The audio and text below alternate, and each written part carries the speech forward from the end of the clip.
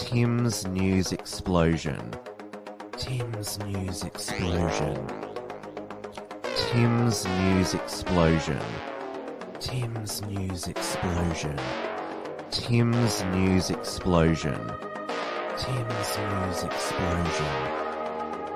Tim's News Explosion. Tim's News Explosion.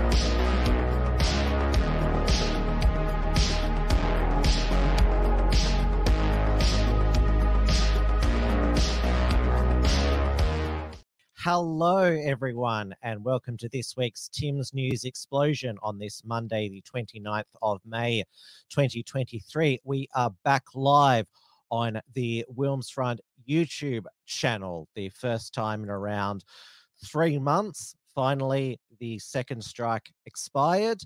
So I'm glad that all of you could find the channel and the link after all this time. Hello to Dawn, Peak Aussie Man, and Paleo Conservative Australian in the chat. Also, Larrikin is there, and also Hadron Anti-Bullying. Great to see you all.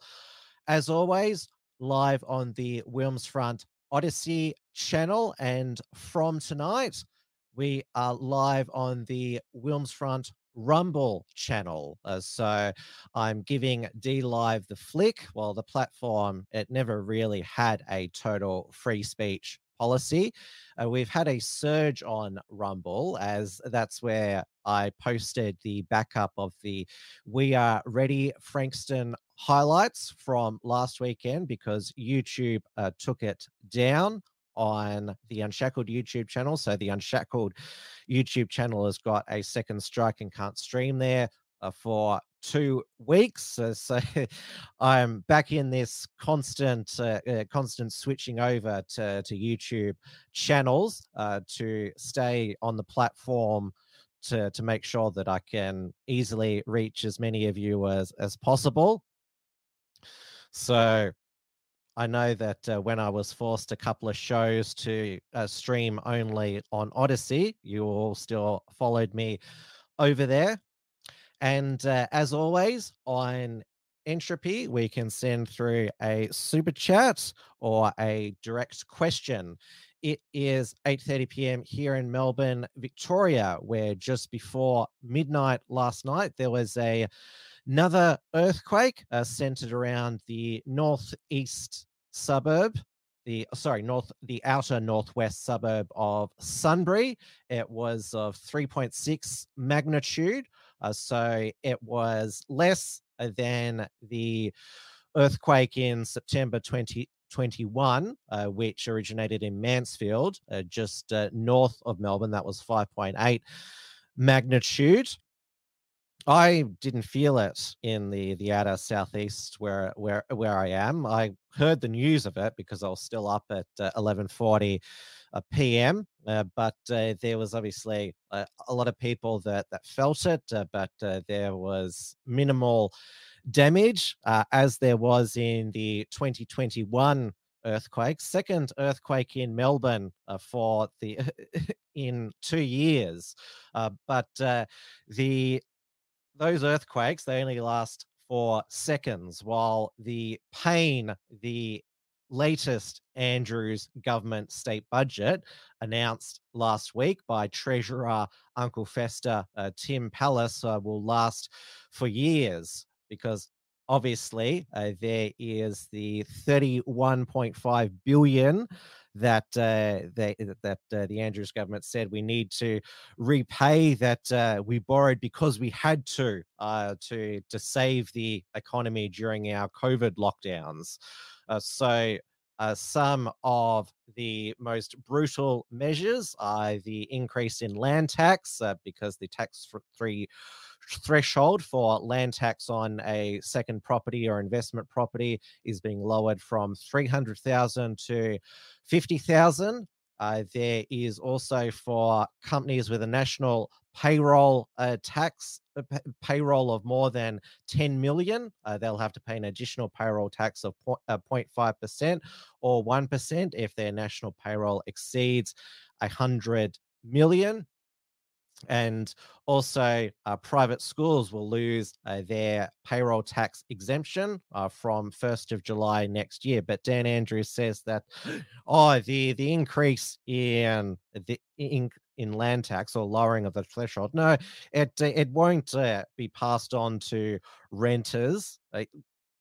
And he's even hinted that he might limit legislate to limit rent increases to maybe once a year, and also his government want to tax Airbnbs as well. That was leaked to the Sunday papers. Lady of Shalott, immigrants do have to pay extra on their land tax, so it's an absentee owner surcharge which applies to foreign investors that will increase from 2 to 4%. So, despite all that, the Andrews government state debt, which which is the debt of all Victorians, so you can sidestep it by simply leaving Victoria. There's no internal borders anymore, so escaping Victoria is just easy as either driving up the Hume Freeway or the Western Highway to either New South Wales or South Australia, or across the Bass Strait on the way to Tasmania. It's as simple as that. No more quarantine anymore. But the debt is is projected to grow to 171.4 billion by June 2027, though Uncle Fester Tim Pallas is promising us a surplus by 2025-26, which is when the next state election is due at the end of 2026. Dan Andrews said we couldn't possibly cut any services. He is letting go 4,000 public sector workers, which is the pencil pushers. So I don't know if any of them are coming out of his private office. He has doubled the staff of the Prime Minister.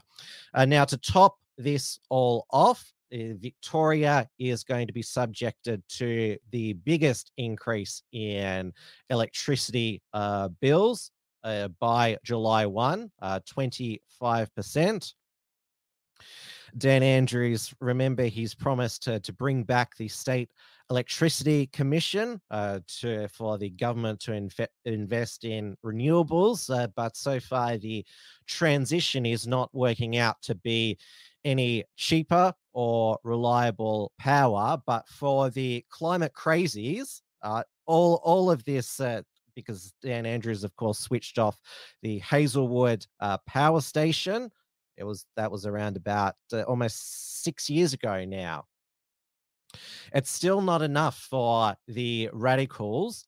So last week it was Rebellion Week for Extinction Rebellion, where they try to win the public over by blocking traffic, and so this was the peak hour climate disruptors in Melbourne.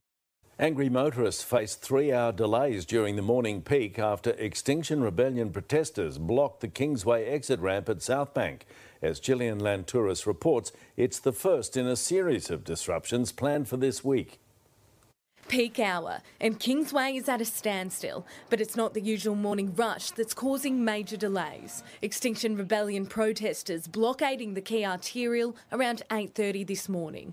Their goal? No new coal, no new gas, and stop logging native forests. Sounding the alarm about the climate and the ecological emergency, we need to take urgent action. Motorists were held up for nearly 3 hours after a minivan was parked across 2 lanes of the CBD road. I'm f***ing annoyed. Push that silly old mile off. We need to get to work and we're already late. Bit ridiculous, not the place to do it. Protesters glued themselves to the vehicle. An 80-year-old man chained himself to the van with a bike lock.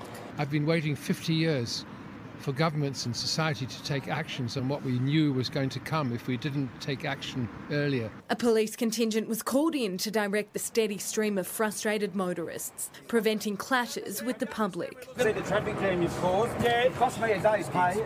I've just lost the job because of this, because I'm stuck in traffic for like an hour. This is just the first protest of many to come. From this Thursday, there is a 3-day disruption planned for the entire CBD. By 11 o'clock, police arrested the 3 stuck to the van. So scientists are ready to put their bodies on the line because nothing else has worked. Gillian Lantouris, 9 News. Where is the police tasers when you need them? Now, it wasn't all cuts in the Andrews state budget. There was extra funding for women's health. Despite the fact that I don't know if the Andrews government knows what a woman is. Dan Andrews, he tends to refer to women as that person, while the women that he doesn't like. So he announced the fulfillment of his election commitment for free tampons and pads in 750 locations around the state, I think it is. And also yesterday, so he said that this is his statement: women and girls make up half of our population, and yet their health is somewhat seen as a niche issue.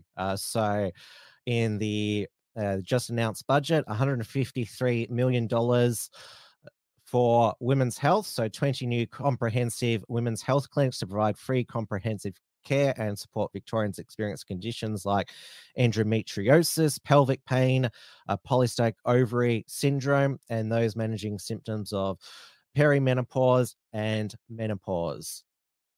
So there will be 20 hubs, sexual and reproductive health hubs.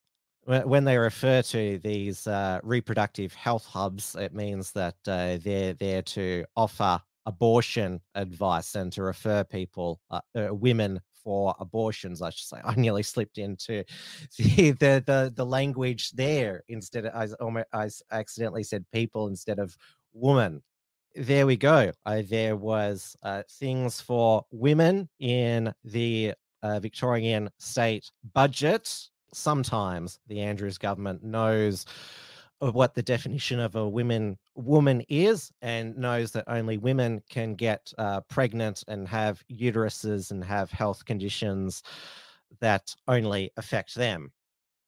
Now, going back to Rebellion Week, now there was also traffic disruption protests in Adelaide. So the Malinowskis Labor government, they have introduced new anti-protest law, the Summary Offences Obstruction of Public Places Bill 2023, which they've upped the fines for $50,000 and 3 months in jail.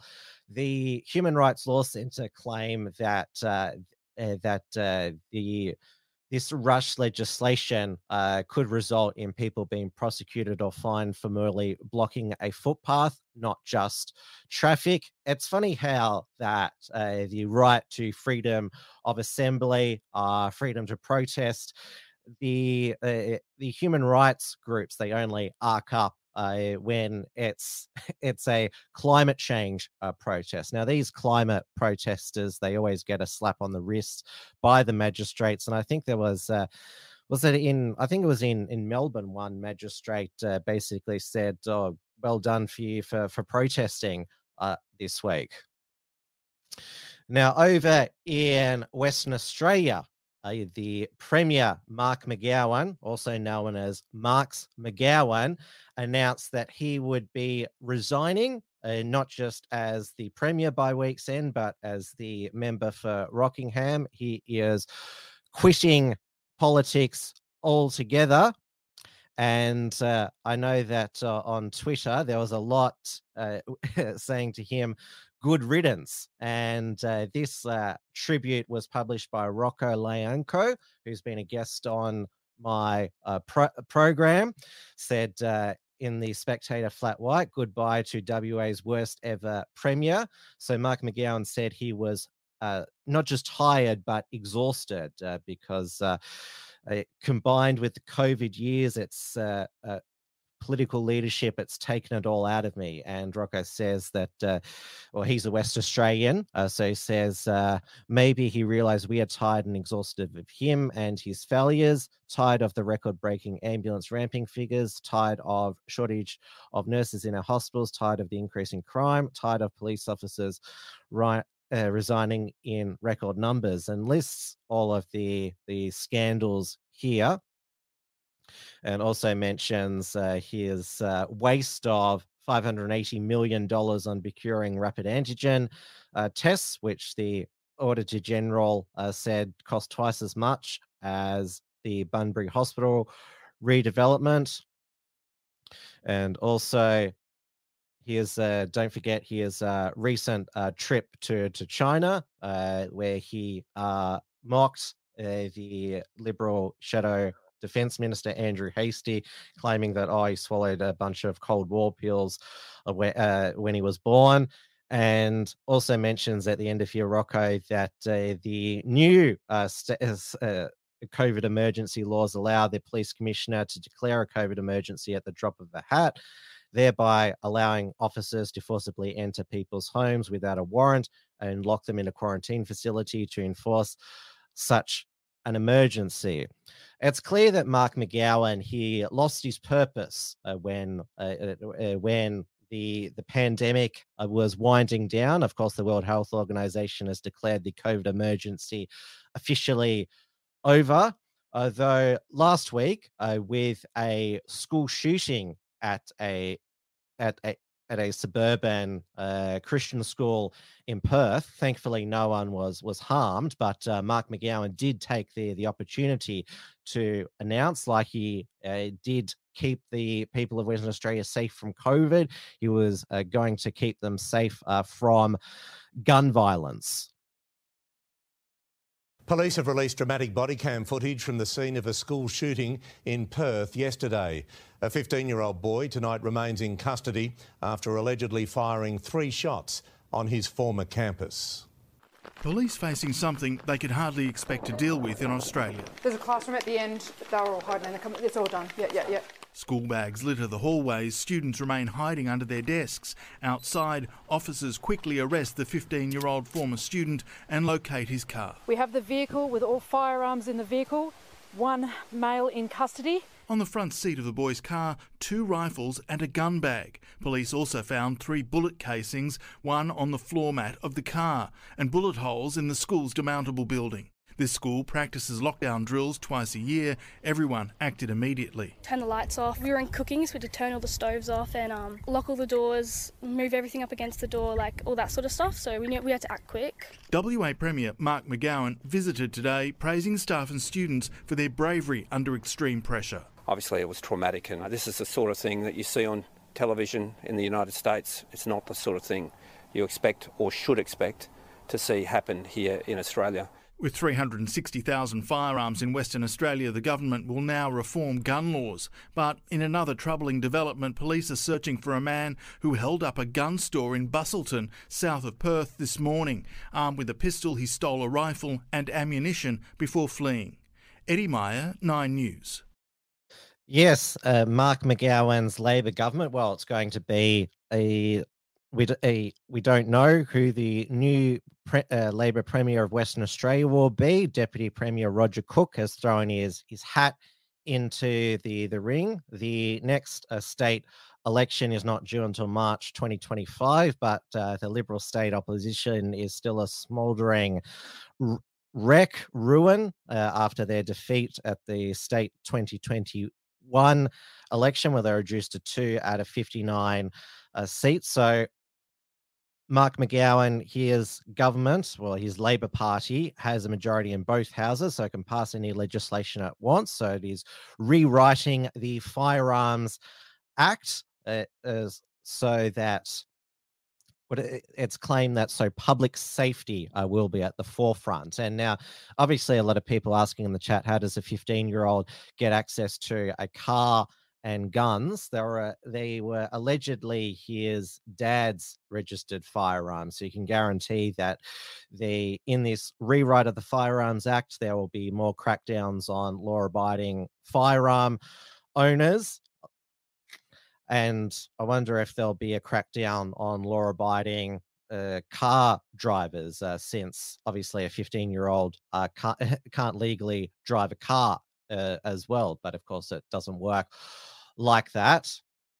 And now, did you notice that it only took 24 hours for the Western Australian Police to release the body cam footage? But we still haven't seen the body cam footage from the police officer who tasered that 95-year-old dementia sufferer, Claire Nowland, who sadly passed away last Wednesday evening.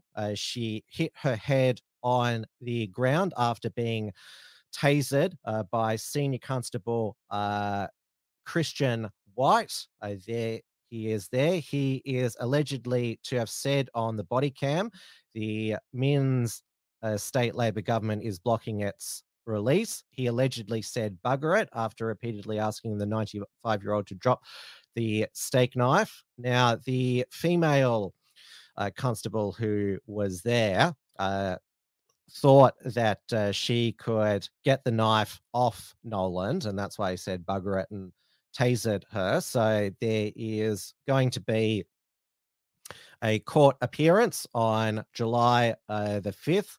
So his lawyer has said he's very distressed and will fight the case. Now, before she died, he was charged with causing grievous bodily harm, assault occasioning actual bodily harm, and common assault. I am not sure that. I think that it might be upgraded now. It says the homicide squad led investigators are now combing through his service record. The charges may be upgraded, but only after further investigations. So yes, this is, well, another, as I said last week, another shameful episode of Australian police brutality. It is a problem here in Australia. It's not concocted like it often is in the United States. Now, we had over the past week the revelation of our own Twitter files. The Department of Home Affairs had been ordering Twitter during the pandemic. This was before Elon Musk took over Twitter in 2022. Were ordering the takedown of Twitter posts for so-called misinformation.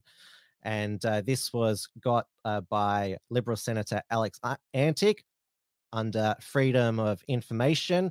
They made over 4,000 requests to digital platforms to take down content related to COVID. And one of the memes taken down was of a guest of Wilmsfront earlier this year, and that was Senator taking the piss for this meme here. Not all dick pics are equal. Apologies that you had to see it. And it's Dan Andrews wearing a mask. This mask is as useless as me. And so the reason for referral from the Department of Home Affairs, Condit assessed to have breached Twitter's COVID misinformation policies by claiming that masks are useless, which is prohibited by Twitter. Elon Musk has got rid of this policy now, such as false and misleading information about PPE, including claims about the efficiency of face masks to reduce viral spread. Even though the science is back now, we've had the Cochrane mask review that says that there's no proof that they made any difference. There was another study in the UK that face masks made no difference in hospitals during the Omicron wave. So a actual factual tweet was taken down. He's had 15 accounts taken down, Senator taken the piss, probably all at the request of the Home Affairs Department. Now we have because there is this so-called misinformation online, which is not misinformation. It's just information that the government doesn't like. They are going to be teaching students in schools now how to navigate misinformation on social media. TikTok, YouTube, Instagram. Australian teenagers are getting their news now from a variety of sources. But how do they know who to trust? Well, 10 News First can tonight exclusively reveal that soon every high school in the country will be equipped to teach students how to separate fact from fake news. There is such a thing as being book smart, street smart, and now e-smart. Put your hand up if you thought it was opinion. Great. In an evolving online world where media isn't just created by credible journalists, it's being constructed by influencers and it's being constructed by the commentators. These year 8s are learning how to spot fake news. Especially around COVID-19 and I guess the war between Russia and Ukraine. The assignment, identify legitimate sources and the difference between fact, opinion and misinformation. Yes, the class is obviously working well on those students featured in that news report. Now we had the trusted media, because the implication in that 10 News piece is that you should trust us, not the news you see on social media. We had the trustful mainstream media last week tell us to be alarmed that there's another COVID surge now. And of course, Dan Andrews was asked about this at his press conference on Sunday at the Women's Hospital. Victoria's recorded a surge in COVID-related deaths as the numbers of infections rise again. 63 people have died with the virus over the last 7 days, the daily average more than double the previous week. The Health Department reported a 15% increase in the number of cases, rising to more than 10,000 last week. There are 407 COVID patients in hospital, up from 327. COVID's not over. Certainly not over for our health team as they continue to treat hundreds and hundreds of patients. And it's just a timely reminder for all of us, if you're not up to date with your vaccination, please go and get your 5th jab or your 4th or your 3rd, or if you've not been vaccinated at all, have a chat to your GP about the really important protective benefits of that against really serious illness. And if for no other reason, if keeping yourself healthy is not motivation enough, then go and get vaccinated to take some pressure off our nurses. Is a really important message, and one that we get out as often as we can. Now, of course, as we enter winter, which is only a few days away, we're being warned about the twin-demic, which, of course, is not just COVID and flu, or if you want to expand it, the triple-demic with COVID, flu, and the common cold. I'm on my 2nd cold in a month now. I've still got the tissues here. When I go out and about town, there's so many colds and coughs around. There's a cough-tagion. It's not just the which is that's the COVID cough. It's a soft, dry cough. These are actual cold coughs, like you've probably heard them when you're out and about town. Shopping, there's heaps going around. So maybe I got a different strain of the cold because we all have immunity debt since a lot of the colds and viruses were kept away from us because we were locked down and the borders were locked down. So up in New South Wales, we had Chief Health Officer Kerry Chant talking about the flu surge, and that the key to beating the flu wave this winter is, of course, vaccination. There's an urgent alert from our health chiefs tonight with a big spike in influenza cases around Sydney and warnings to take care on public transport. Here's Tom Saker.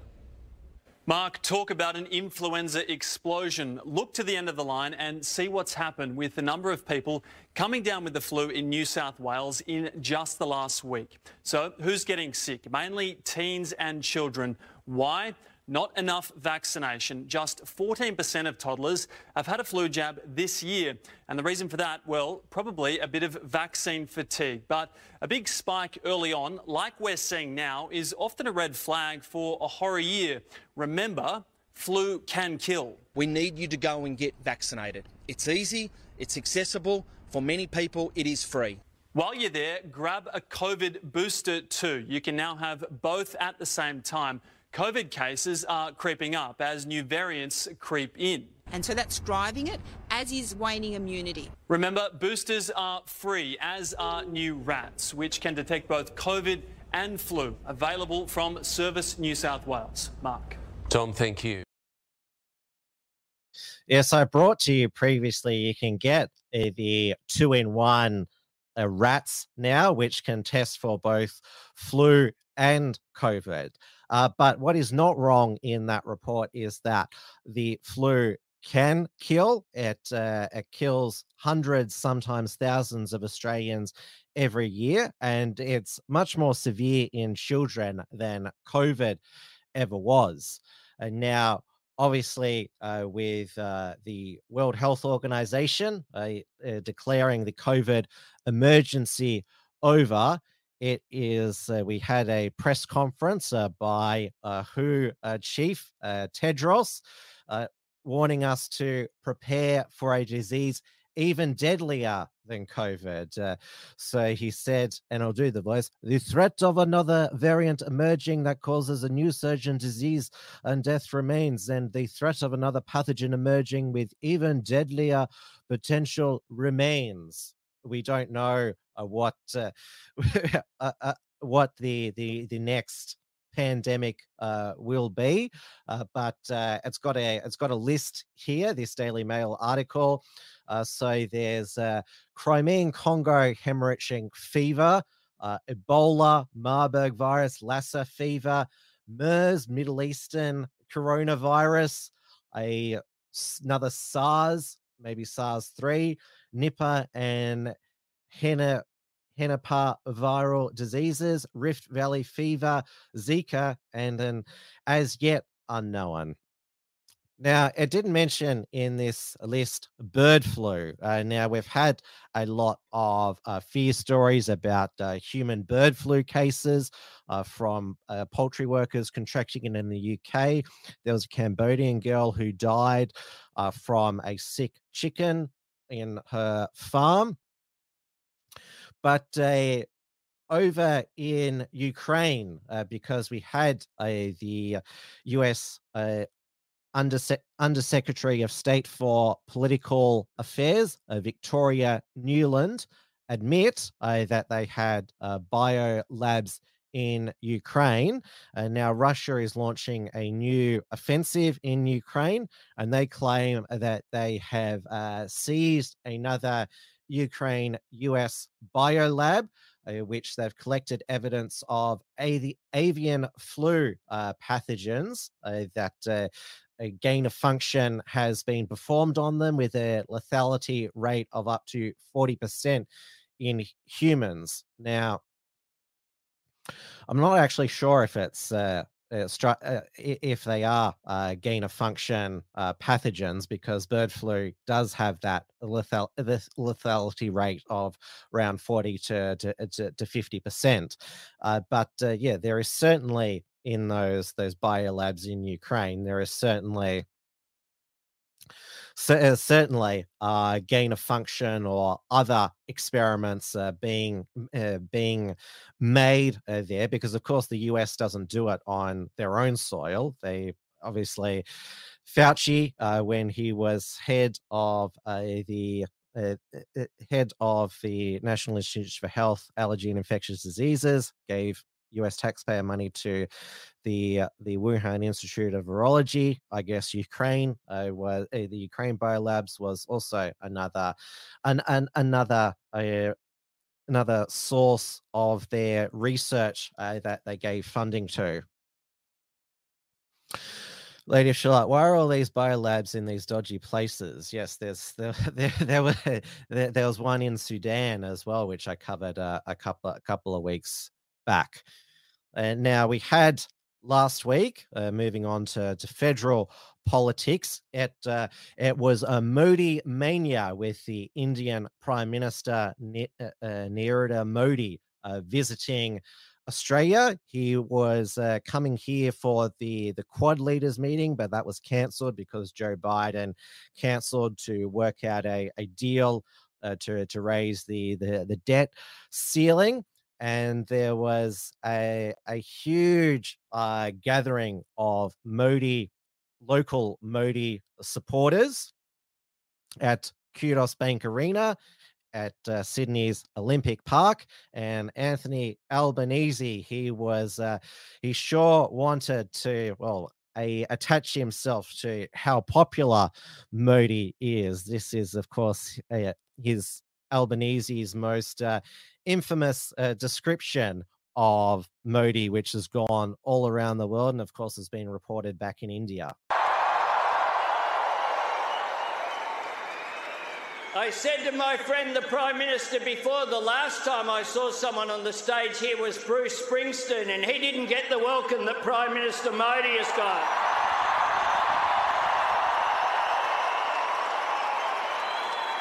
Prime Minister Modi is the boss.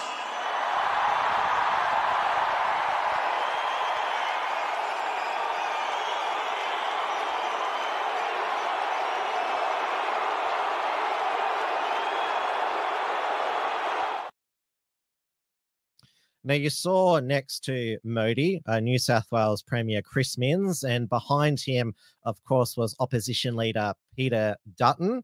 So it is bipartisan, the glowing admiration for Modi. Now, I'm not sure, I know that we have a few viewers here who also watched the Joel and Blair show. You could tell that they were both seething at Albanese's fawning over Modi. And over at XYZ, their headline was 20,000 Indians welcome Conqueror to Sydney. Now, I'm going to explain Albanese's fawning over Modi in geopolitical terms, because obviously the greatest geopolitical threat to Australia is a militaristic, expansionist, communist China.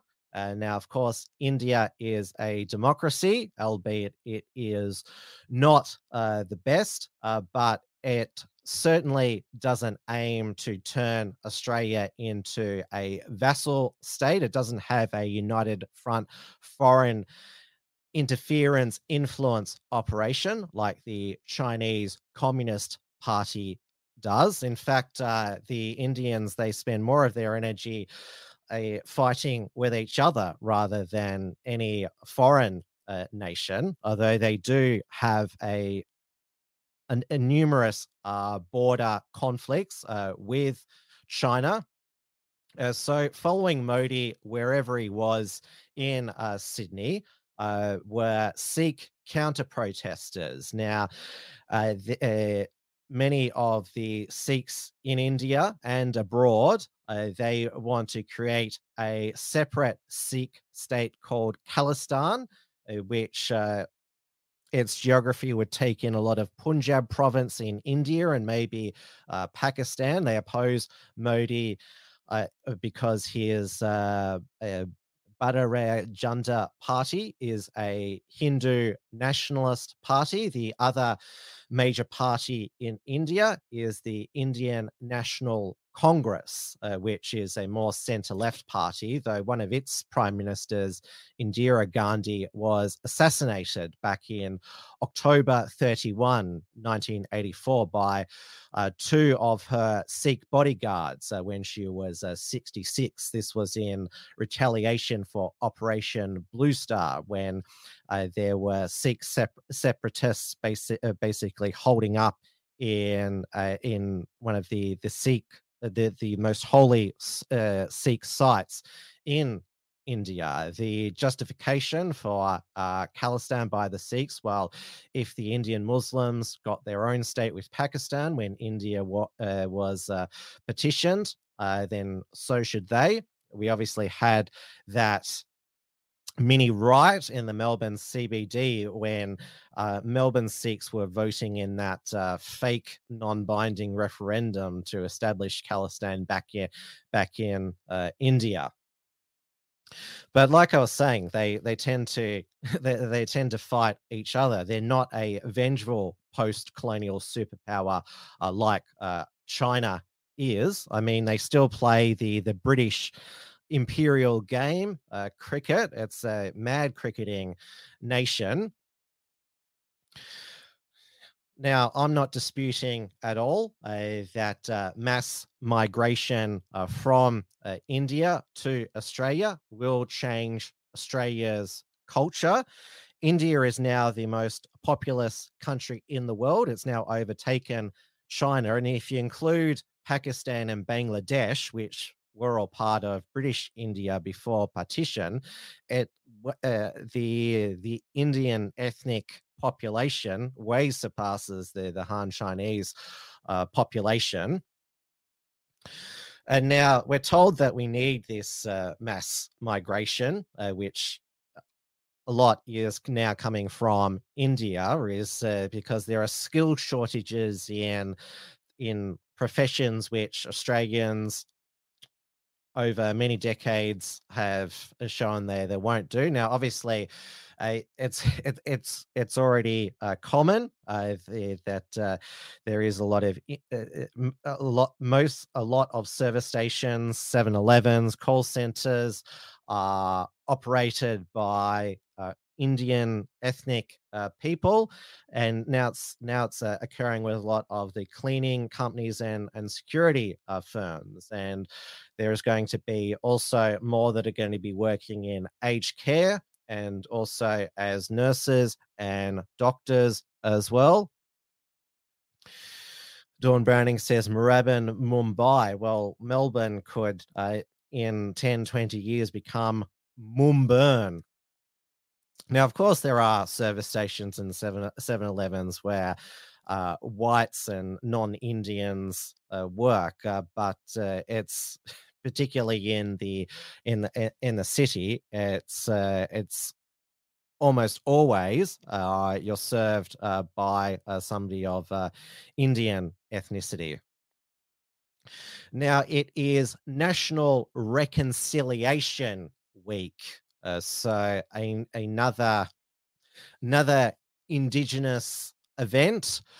So Anthony Albanese tonight gave the Lotajar O'Donoghue oration address, where he again made the pitch for the Indigenous voice to be enshrined in the Constitution. He introduced the referendum legislation bill into Parliament last week, and the race blackmail is ramping up. I'm working on an article that'll be published on the Unshackled, discussing all of the race blackmail that is being said by Labor politicians and also in the media, claiming that all of this no activity on social media, it's driving racial division, when it is the Yes campaign that is wanting to racially divide Australia by giving certain Australians extra rights. So we had trending on Twitter today that the Liberal Party is now the White Australia Party for opposing the voice, even though, of course, there are many non-white Liberal MPs and Indigenous MPs as well. There, of course, Jacinta Price, the Shadow Indigenous Affairs spokeswoman, and Kerry Ann Little, the Minister for the Prevention of Family Violence. Now, Lydia Thorpe, because she doesn't want to be associated with Dutton's no case, because Lydia Thorpe, now independent senator, favours treaty and truth before the Voice. She says, they basically said the Voice is going to be powerless. It can only provide representations, advice, but we don't know until the Voice is in the Constitution. But it's looking like the referendum will fail, which will be good. We don't know what the Voice will eventually look like until the High Court makes a ruling on it. So Lydia Thorpe is now saying she may abstain from either campaigning or voting in the referendum. This was on ABC Insiders yesterday, where they again discussed all of the online racism that is popping up against the Voice and against Stan Grant and other Indigenous journalists. They had the ABC's Indigenous Affairs. They're not just their Indigenous, is not an Indigenous Affairs correspondent, but he's ABC's official Voice correspondent, Dan Borsha. So he was on the panel talking about, I get comments as well that I'm token Aboriginal on this panel. So in the interview that host David Spears did with Lydia Thorpe, she also said she was filing a Human Rights Commission complaint against the Greens for alleged racial discrimination. So Greens, you reap what you sow. And she also had this screaming match with Labor Senator, Indigenous Senator Millinjindra McCarthy, Senator for the Northern Territory. Disgusted when the Northern Territory Police get $14 million when our youth services are struggling. How can you let this happen, Senator McCarthy? How can you let this happen? Senator Thorpe, I have said that we've invested $25 million for those organisations which include the Northern Territory Police $14 million. Ones that you've spoken about. And how dare you, when we have First Nations people working in the police force, are you protecting the police? No, I'm telling you that we also have First Nations police who are doing their best to improve the situation across the Northern Territory. Doesn't matter what colour you are. Not just police in Alice Springs. So you obviously don't. Police are police. $14 million to the police. You do not want to see things improve. No, shame on you. You're the one who brings disgrace. They're the ones killing our people. You bring disgrace not only to this Senate, but to your own people. You are an absolute disgrace. You tell that to Yindamoo. You are the disgrace. You tell that to Kumanjay Walker's family. How dare you? Tell that to Kumanjay Walker's family. $14 million to the Northern Territory Police. Out of black money, when our children are struggling on the ground, rubbishing everyone when our for people your are sleeping agenda. on concrete, You're a disgrace concrete to the slabs, Senate, and you're a disgrace to your people. Okay, now, senators, it's time to come to order. I think in the spirit of trying to keep this moving along, I'm going to move the call to Senator Robert. Absolute disgrace. We come back to the coalition. One of the Northern Territory's in a mess. He's been in power there for too long. Disgrace. Now, good on Millinjindra McCarthy for giving it back to Lydia Thorpe. She wasn't going to cop that spray.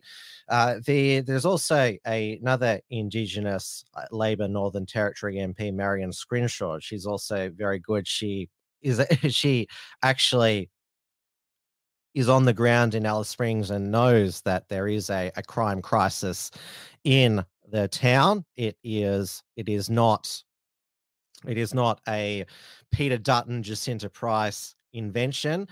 Linda Burney, she was at Uluru on Friday, but didn't stop by Alice Springs because it was the 6-year anniversary of the Uluru Statement from the Heart, which of course kickstarted this Voice in the Constitution push. And so also they brought together 20 sporting codes to support The Voice. And now I didn't realize that it was also Indigenous rounds in the AFL this weekend as well. It's called Sir Doug Nicholls round because he was an AFL footballer and an Indigenous activist.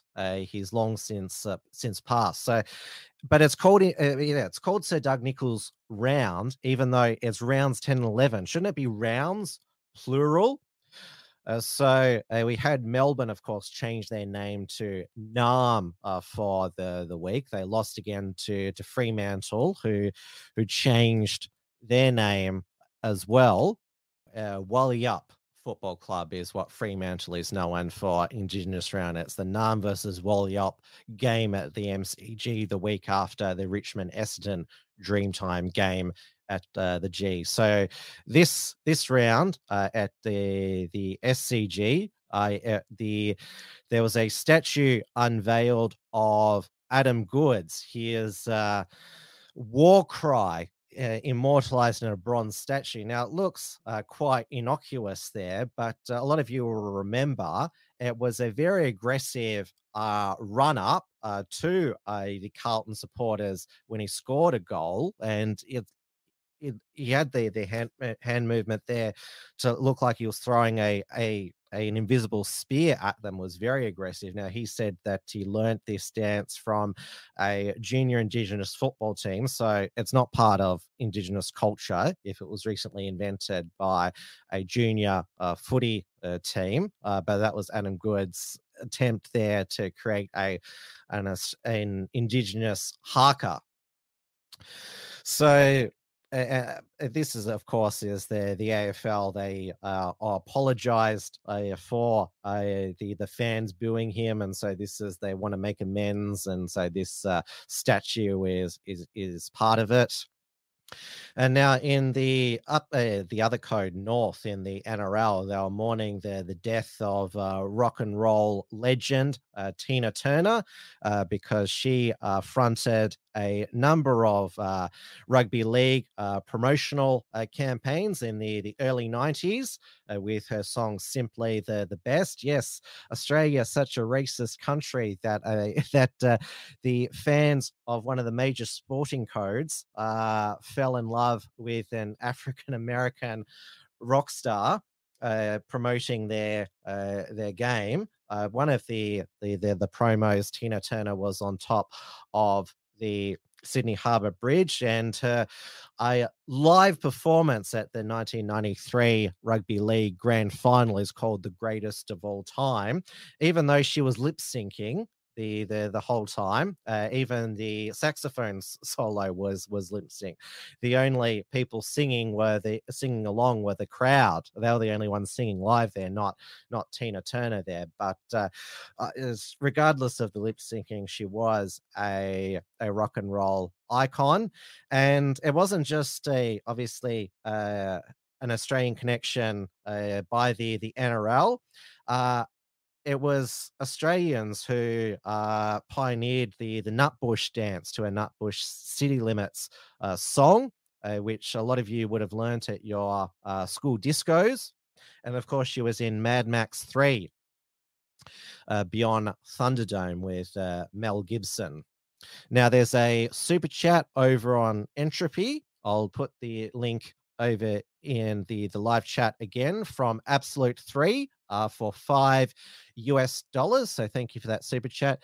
Will you cover the first Republican debate in August? Should be fireworks with DeSantis and Trump. Well, I think there certainly will be, and that super chat Absolute 3 is a good segue. Because we had DeSantis finally announced that he was running for president, but for the Republican nomination, I should say. But beating him to it was a South Carolina Senator, Tim Scott. Now, he's African American, but because he's a Republican, on The View, Joy Behar said that even though he is Black, he doesn't understand Black people. And he's one of these guys who, he's like Clarence Thomas, black Republican who believes in pulling yourself by your bootstraps, rather than, to me, understanding the systemic racism that African Americans face in this country and other minorities. He doesn't get it, neither does Clarence. Right. And that's why they're Republicans. Yeah. I know.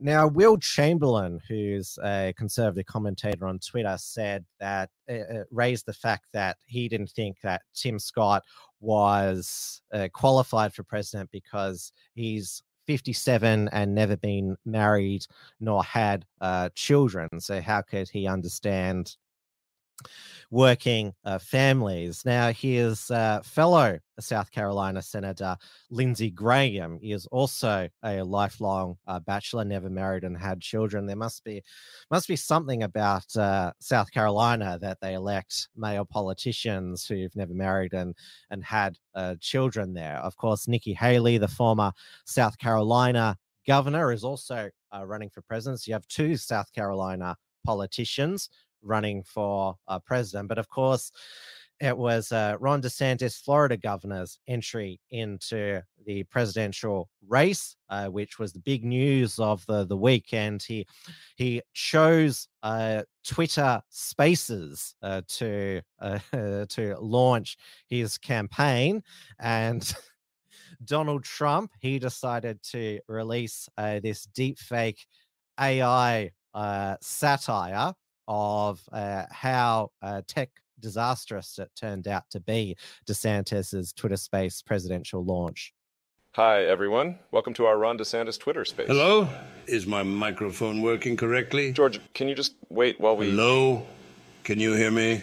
We can all hear you, George. Can you just hold on for a second? Hilfa, I don't think they can hear me. I can hear you fine, George. Just speak to the I don't think George knows how to use Twitter. Hello? Can you hear me now? Can I please make my big announcement now? Everyone just... Hello? Just shut up, George. Can somebody just mute George? Dick, could you try not to cough on the... Okay, so how are we going to take out Trump, you guys? Guys from the FBI, this is not a private call. This is a public Twitter space. Everyone can listen in.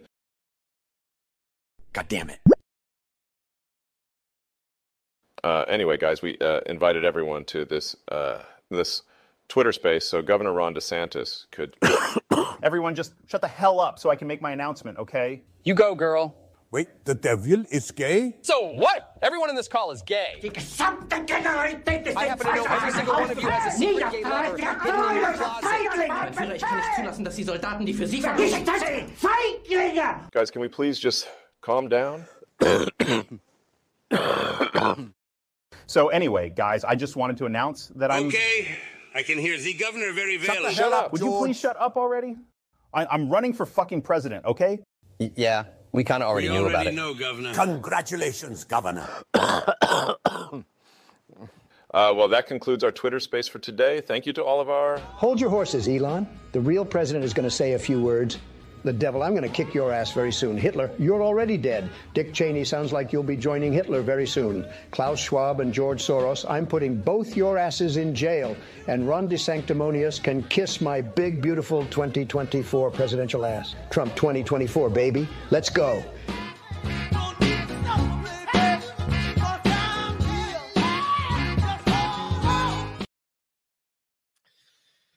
Now, DeSantis was rightfully panned for choosing Twitter to announce his presidential campaign, given that a lot of the boomers who will support his presidential campaign aren't on Twitter. It would have been good to have a in real life presidential campaign announcement. Remember, because he was the governor that said we are open, we're going to have real life events, we're not going to have people working and going to school on Zoom. Yet he chose a virtual presidential campaign launch. Now, a lot of people have said that this deep fake parody. It shows how terrifying deepfake and AI has become. There's a lot of hysterical, fear-mongering reports about the dangers that AI and deepfakes pose to world order and could be extremely dangerous to our democracy. But I mean, they're trying to make AI and deepfake sound as scary as they made COVID out to be. But what I'm seeing with AI and deepfakes, that it's mainly being used for satire and ridicule, which of course is using the powers for good, like this deepfake AI of Bud Light's new spokesman or spokesperson. All right, everyone. So it's Friday night. I'm getting ready to go out. I'm feeling tired. But before I go out, I got to pregame. And the only way I pregame is with an ice cold Bud Light. So good. Happy Friday. Now, this Bud Light, this footage of this Bud Light drinker, it is not AI, but it could be a sketch here. So many options. Ooh. Yeah. I don't really let the politics affect me. I've been drinking it my whole life. It hasn't changed me, so it hasn't changed me. That makes sense. Yeah, that makes sense.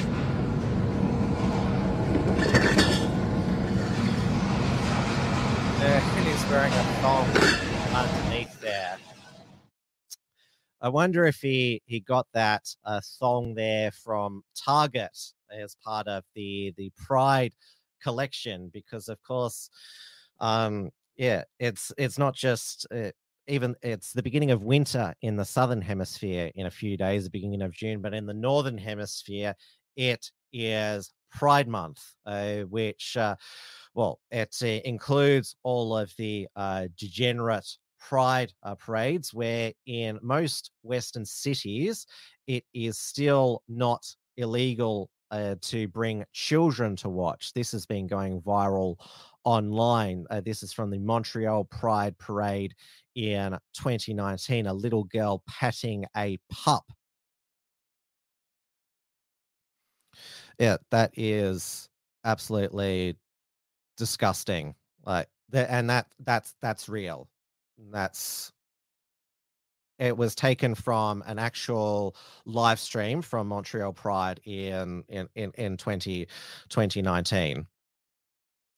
But yes, going back to US Target, which is unrelated to Target in Australia, which is owned by Wesfarmers. So Target in the US, it's what you would call a hypermarket, like Walmart and Costco, where it sells food and groceries, and also home products and clothing, basically everything. And so they decided that they would put a Pride Month display right at the front of their stores, with the centerpiece of their Pride merchandise, tuck-friendly bathers.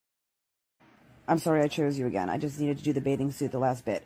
I found the tuck bathing suits, the tuck-friendly bathing suits. So if you need a women's bathing suit and you have a little extra meat down there that you got to hide, you have one option. That is the only bathing suit that I found in the entire store, and it's in the Pride section. It's not in the kids section, women's section, boys section, baby section. It is in the Pride section. It was the only one I could find.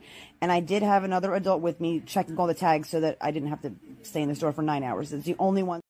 Yeah, so this was from a TikToker who was disappointed that you could only find tuck-friendly bathers in the Pride section. She wanted it to be in the women's section and the kids section. Extra meat down there. What exactly is she referring to? Is she referring to some extra ham down there, or a sausage? Now, is there a huge market in the US for tuck-friendly bathers, or underwear. I mean, it's something maybe that Blair White might do. She released this tweet back in February, which said, if you see a bulge in a conservative woman's pants, it's a gun. If you see a bulge in a liberal woman's pants, it's a penis. That's definitely a penis there, Blair White, though she has definitely mastered the art of tucking there without Target's help. Now, an actual concerned mother went through all of the Target Pride range, which is aimed at children. We're at Target right now, and there's a lot of controversy going on about all of the Pride stuff that's coming out with kids' clothes and things like that. So we're going to go to the kids section, and we're actually going to see if they're putting weird, creepy, uncomfy stuff on children's clothing.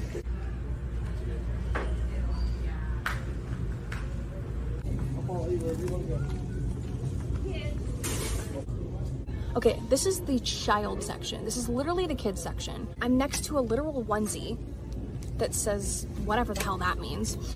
We have glad you came out, and I'm so happy that you're queer in the kids section. Are you kidding me?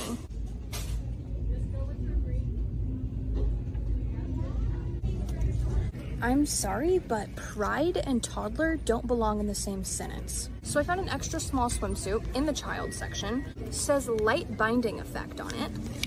And then the bottoms in the kids section, keep in mind, say tuck friendly construction.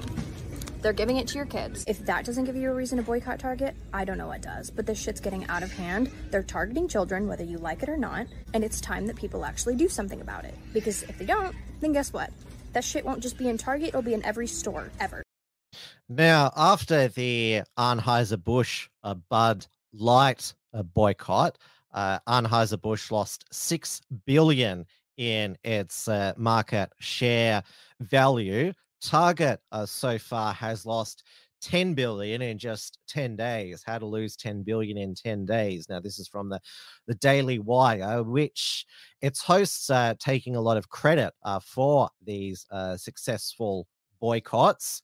Matt Walsh, Michael Knowles, and Candace Owens, they have a lot of their programs this week have been exposing the Target merchandise, Pride merchandise aimed at children, which one was designed by a literal Satanist, but has now been pulled.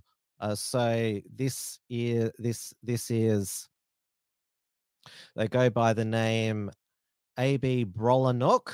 So one of their shirts was Satan respects pronouns and he loves who you are. Satan accepts people of all, several, and no genders. He appreciates gender non-conformity. He loves trans and non-binary people. Hail yourself. A.B. Brolanuk said that those T-shirts weren't being sold through Target. Target has pulled their designs. They have also pulled the designs by Ash and Chess. They are designers Ashley Molesso and Chess Needham. So they're at Ash and Chess brand. They wrote a children's book titled ABC Deconstructing Gender. And now, so they said, we are saddened to say that a majority of our collection has been removed from Target stores due to threats from domestic terrorists. Emotionally, we currently do not have the bandwidth to comment further on this. We appreciate your support and love. Queer and trans speech will exist in the past, present, and future. We are stronger together. We love you all. And Target, they've released a threat overview. They said, as political and social tensions rise ahead of the 2024 presidential election, Target will face a continued increase of physical security threats related to our commitments on contentious social issues, including support of LGBTQI community and Pride Month. I mean, just look at what these conservatives did to this Target store just in the past week.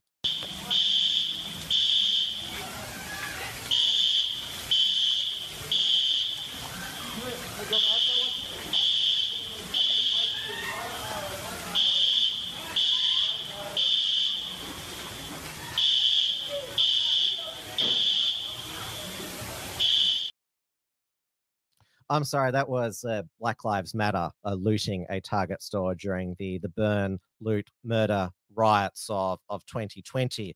Now, buying large mansions, which also what BLM stands for, they are almost broke. So no wonder they are trying to create BLM 3.0 with obviously the protests in New York after the death of Jordan Neely, and in San Francisco with Branko Brown, but it's just not working for them. And now in its southern stores and in conservative areas, Target, they haven't removed their Pride section, but moved it to the back of the store. And Twilight actress Rochelle Lefebvre, she was very upset that she had to walk all the way to the back of the store now to buy a Pride merchandise for her non-binary child. So I just walked into Target, and the right behind me here, where you see all these lovely swimsuits, that's where the Pride display used to be. And I came in here 2 days ago, and my 7-year-old, who's non-binary, saw it and said, "Look, Mom, it's Pride. Look, they're going to celebrate me." And because some people complained and threw some stuff to the ground, or I don't know what happened, they have moved the Pride section to the back of the store. So the next time my 7-year-old comes to Target, or rather, I can't bring them here anymore, at least for the entire month of June, because if they walk in, and all the other people who walk in and go, "Where'd it go?" are going to realize that they are being successful in trying to erase them. We could do so much better than this. We're not supposed to negotiate with the terrorists. We can do so much better than this. I mean, it's exactly what happened to Rosa Parks. I mean, she was forced to sit at the back of the bus in the 1950s in the segregated South, and now the Pride section has to move to the back of the Target store. Now, of course, Target, they have it in, if you live in liberal, or should I say progressive, degenerate areas, it's still front and center in Target stores, and they still have the Pride collection to order from their website. And it's also has been noted that Target supports GLSEN, which leads the movement in creating affirming, accessible, and anti-racist spaces for LGBTQIA students.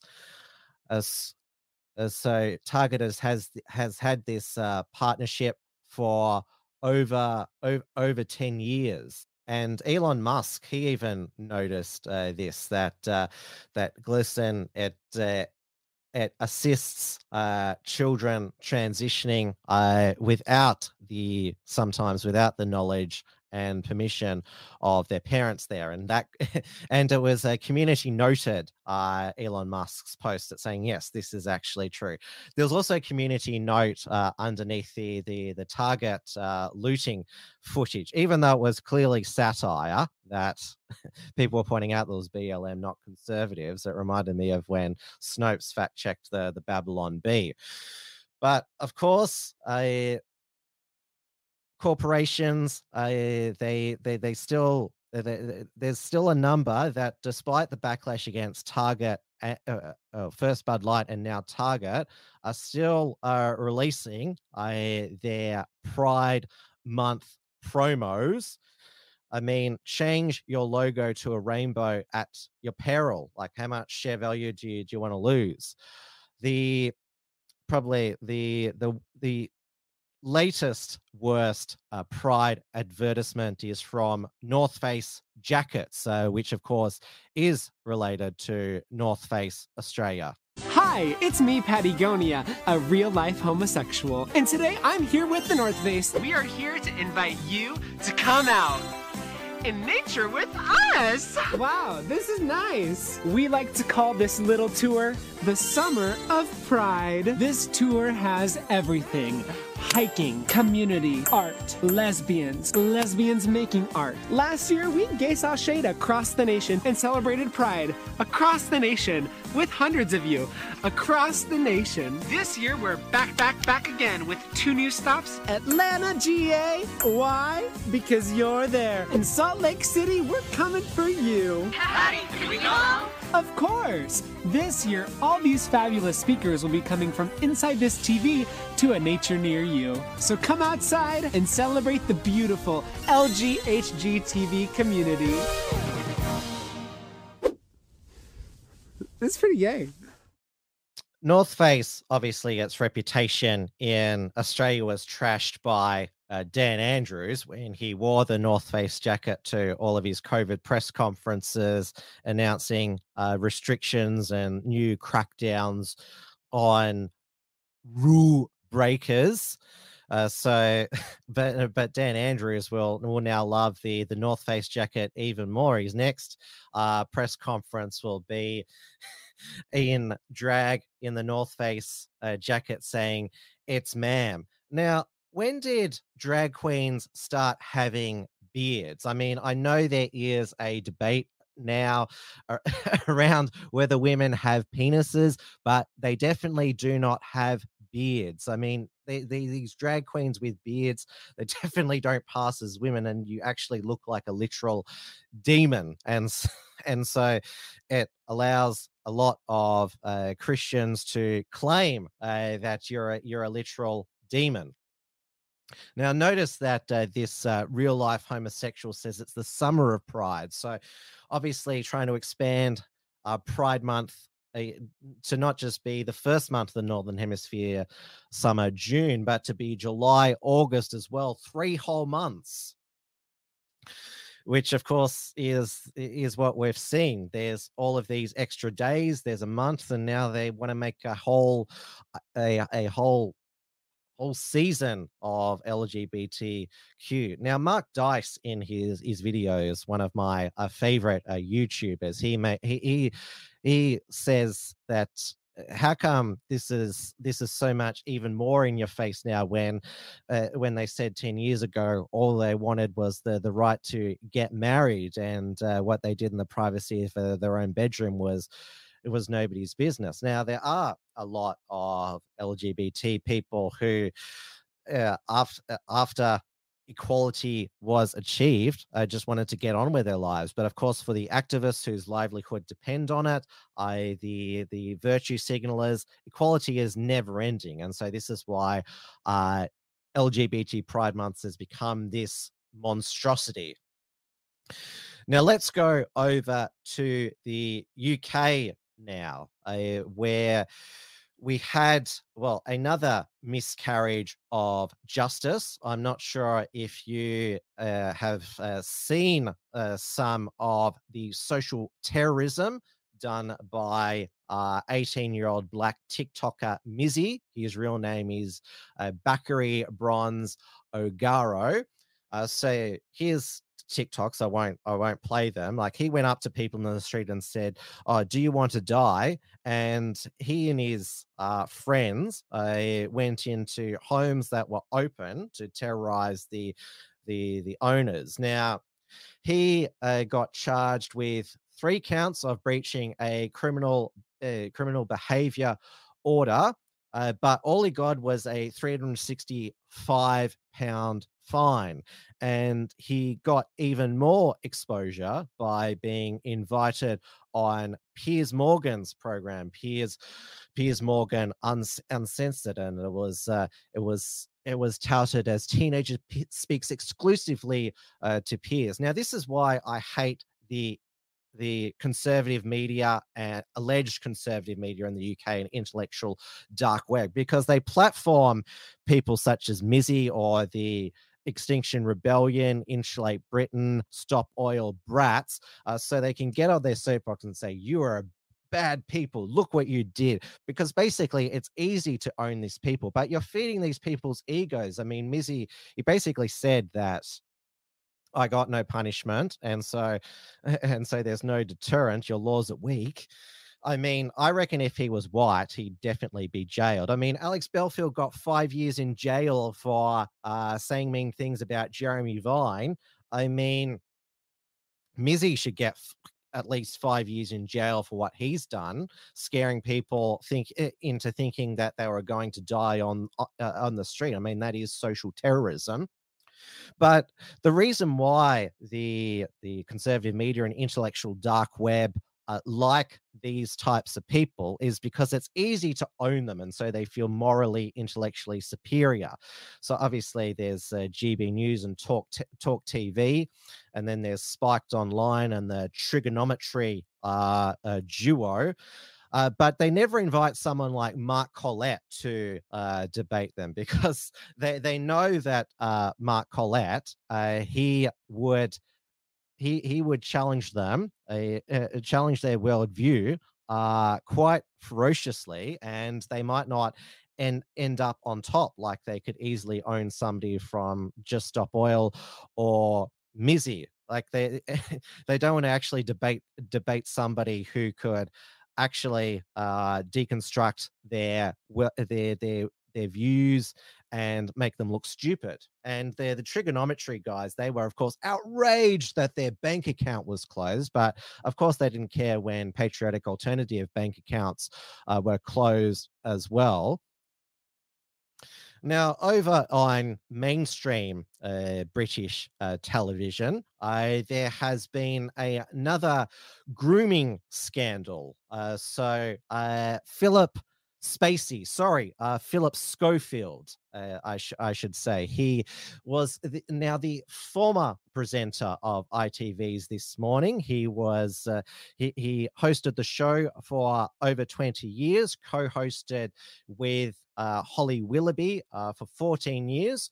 And you may remember in 2020, he came out as gay at 60 years old, and it was stunning and brave. But it was the reason why I jokingly called him Philip Spacey is because he tried the Kevin Spacey smokescreen, or should I say rainbow screen. Is that remember Kevin Spacey when Anthony Rapp said that Kevin Spacey attempted to sexually assault him when he was 14. Kevin Spacey said, "I now choose to live as a gay man." But it didn't work for Kevin Spacey, but it worked for 3 years for Philip Schofield, until, well, the truth finally came out. And that is, we now have, he announced that he was stepping down from co-hosting This Morning a couple of weeks ago, after his professional relationship with Holly Willoughby broke down. They, of course, were rightly criticised for queue jumping to view the Queen's coffin. They said, "Oh, so the viewers could see it as well," when in fact they were just queue jumping so they could see it. So now, over the weekend, Philip Schofield, he has finally admitted the long-rumoured, speculated affair that he had with This Morning runner Matt McGreevy.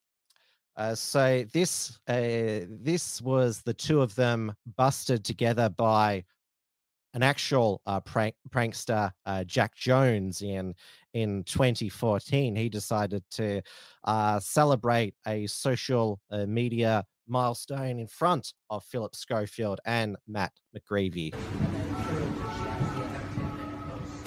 1 million followers! Woo! How are you? I'm good. And now, Political Light in the UK has got a number of exclusives on this Schofield grooming scandal. So it turns out that Matthew McGreevy, he is no longer with ITV. So he was just 15 years old when he asked Philip Schofield for a job on this morning.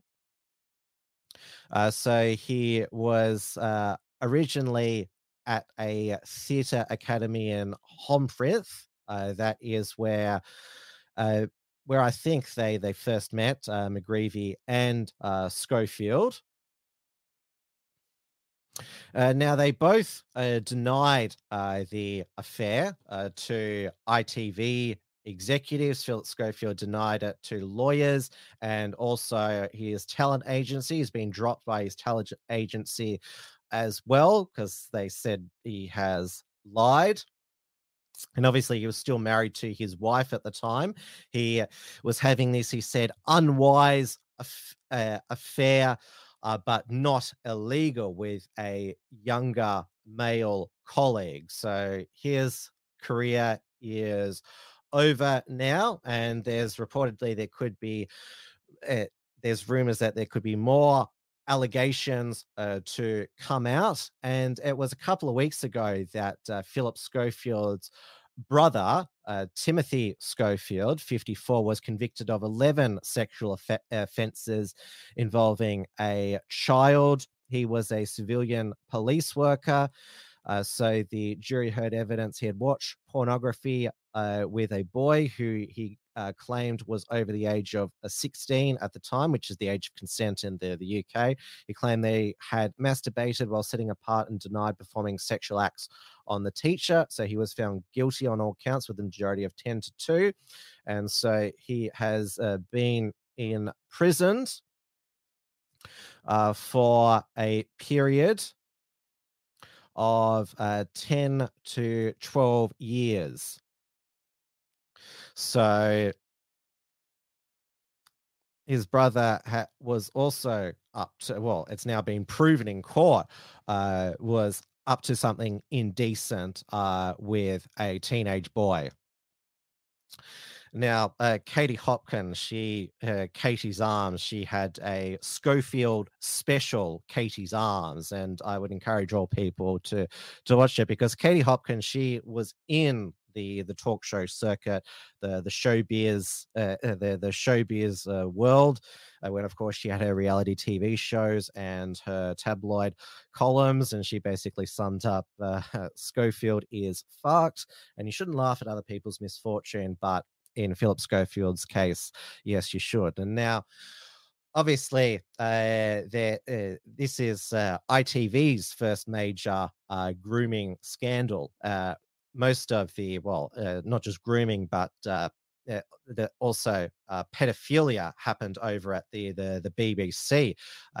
Last week, the death of Australian British pedophile, former children's entertainer and musician Rolf Harris was reported at the age of 93. He died 2 weeks before, but the family kept it secret so they could have a private burial. So he was found guilty in the 2010s of sexually assaulting multiple girls. It was launched in the aftermath of the Jimmy Savile pedophile revelations, that he was one of Britain's worst serial pedophiles, raping girls on BBC premises. And of course, Gary Glitter is still alive. In fact, raped a girl in Jimmy Savile's dressing room there. So BBC has been a disgusting and unsafe place for children. And now it seems that ITV, it's one of their presenters, has now been revealed as a groomer. And so again, these are the networks that preach to the public about, especially during COVID, about how you should behave. And Phil and Holly, remember, they hugged each other through a plexi curtain. I mean, how ridiculous was that? I mean, the media make out that they're the moral guardians of society. So did the showbiz industry, and yet we now know what goes on behind the scenes, and probably still continues to go behind the scenes in much of the media and showbiz as well. Now, that brings me to the end of another Tim's News explosion. There was another bit of international news. The Turkish president Erdogan has been re-elected for another term as president. say that his Islamist party will continue to have its grip over Turkey there. Thank you all for watching on YouTube, Odyssey, and Rumble. It was a success, the first live stream to Rumble, so it will continue, and obviously Odyssey as well. Thank you all for watching once again, and thank you for Absolute 3 for the super chat. Now, there won't be a Wilms Front this Sunday, not at this stage, but there probably won't be a report from Tiger Mountain this week because the Unshackled YouTube channel still has a second strike on it, and so I have to wait for that to expire before I can upload again. I will be recording more reports from Tiger Mountain with Richard Wollstonecroft shortly.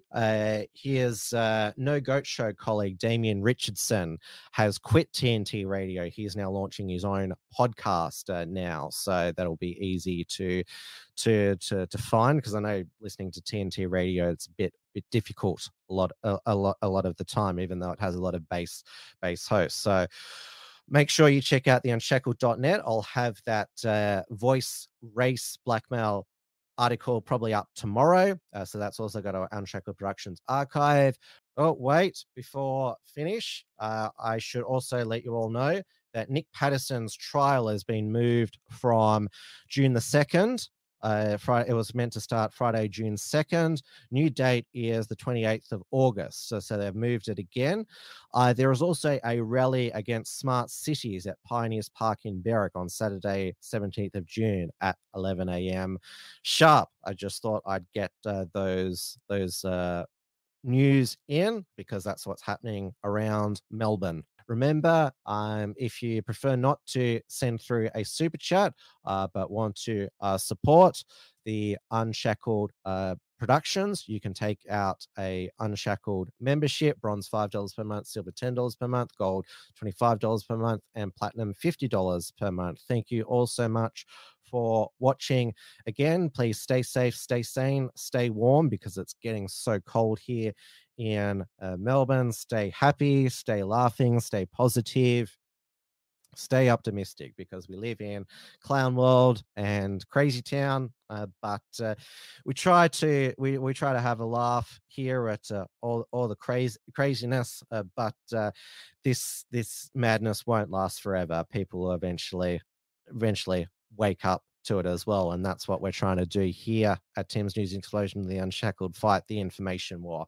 Good night, everybody, and I will see you all again next News Explosion. Good night. Tim's News Explosion. Tim's News Explosion. Tim's News Explosion. Tim's News Explosion. Tim's News Explosion. Tim's News Explosion. Tim's News Explosion. Tim's News